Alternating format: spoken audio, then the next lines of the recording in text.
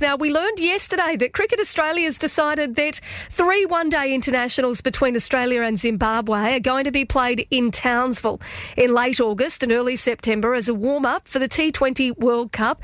The Northern Territory missing out after lobbying, obviously, to have the game or some of those games played here. But NT Cricket is still very confident of getting an international game in the Territory, and I am joined in the studio by NT Cricket CEO Joel Morrison. Good morning to you. Good morning, Katie. Joel, a little bit of sad news, I suppose, for us for this year, but it sounds as though it's not all bad. Yeah, clearly disappointed that we weren't in a position to get the ODI this year, but there's a clear intent from Cricket Australia, and they've come out and confirmed this over the last 24 hours, that they want to bring international cricket back to Darwin. So the work we completed this year wasn't in vain, and we now really know the cost thresholds we need to hit to secure future matches in the next couple of years, and we expect to see what those real-life opportunities will be in the coming months when the International Cricket Council announces their new Futures Tour program, which outlines where international cricket is going to be played over the next 4 to 5 years. Yeah, right. So we'll have a much clearer idea later this year. That's right. So we'll have a really good understanding of what the series are, who the opposition will be, and then what formats of the game that are in contention for hosting matches in the north of Australia over the winter months. Now, obviously, the drop-in wicket was a prohibitive factor here, wasn't it? That's right. That was the key issue in terms of cost comparative to Townsville, who ended up securing the series, because they have natural turf wickets within their venue already, which TIO Stadium doesn't. Yeah. And TIO Stadium is the internationally accredited venue in Darwin, so we have to play there.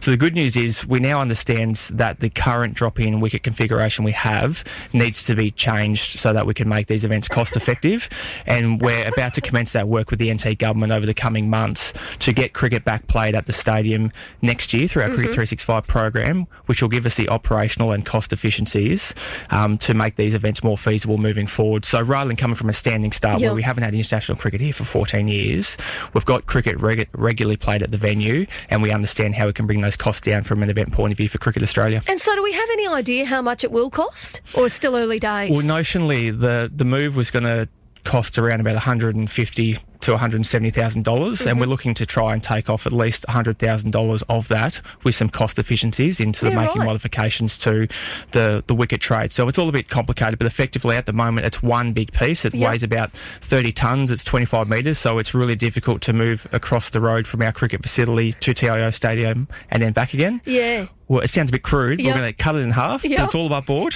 and then put in place the appropriate footings that we need at TIO Stadium so that when we do put it in the two pieces, it doesn't move around during the match, which is pretty important, which is why it was one piece initially, but just cost prohibitive. So we'll make those modifications, and it's done elsewhere, so we should be able to make it more feasible to stage games You here. mean business, don't you? Like, you want these international games. NT Cricket wants these games here. We're taking it seriously, and that's where the great opportunity is for cricket, both locally and nationally, is unlocking the winter opportunity in the north to extend the fixture of matches that are played. Rather than just having them in the 6 months over summer down south, we can extend those fixtures into whether it's August or July or June in the northern states. So that does still mean North Queensland as well as Darwin and the Northern Territory, to make it more cost effective to deliver matches, but then also to open up flexible fixturing opportunities, because there's so much cricket played now, Katie, whether it's men's and women's, international, domestic, T20, 50 over, test matches. So we think there's a great case to play more of that content in Northern Australia. Absolutely. And then, I mean, you see the onflow, obviously, of sports being played in the Northern Territory and indeed in Darwin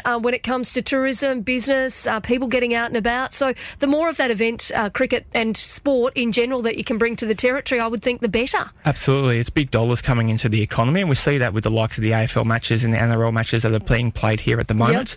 And cricket opens up a whole new dimension in that when we're talking international cricket, we then broadcast Darwin to the world, in addition to the people who will then travel to come to the Territory during the dry season. So it's a big economic driver for the town, and we see that being the key point for why we're prosecuting this case with business and government. And what else is on the agenda when it comes to cricket throughout this year? I know it's going to be a busy one. Already is. Yeah, there's no shortage of cricket being played, and our Cricket 365 program goes into year 2, which we're really excited about. And while we don't have the international match, we will have BBL clubs, the Melbourne Renegades, the Melbourne Stars in Darwin, playing against the Northern Territory in our top-end T20 series. So there's a great opportunity to see Australia's best young players up here in Darwin playing 2 months of high-quality cricket, plus some elite teams that are going to be taking on the Northern Territory in that top-end series. When does that begin? Cricket 365 starts at the end of June, the 26th, and runs all the way through until the 21st of August. So there's certainly plenty of action out there for cricket lovers. There really is, and not to mention, you know, everybody else just getting out and about and playing cricket. Maybe not at that level, but at a very fun social and just, you know, the grade level too. Absolutely. There's cricket for men, women, boys and girls through our clubs.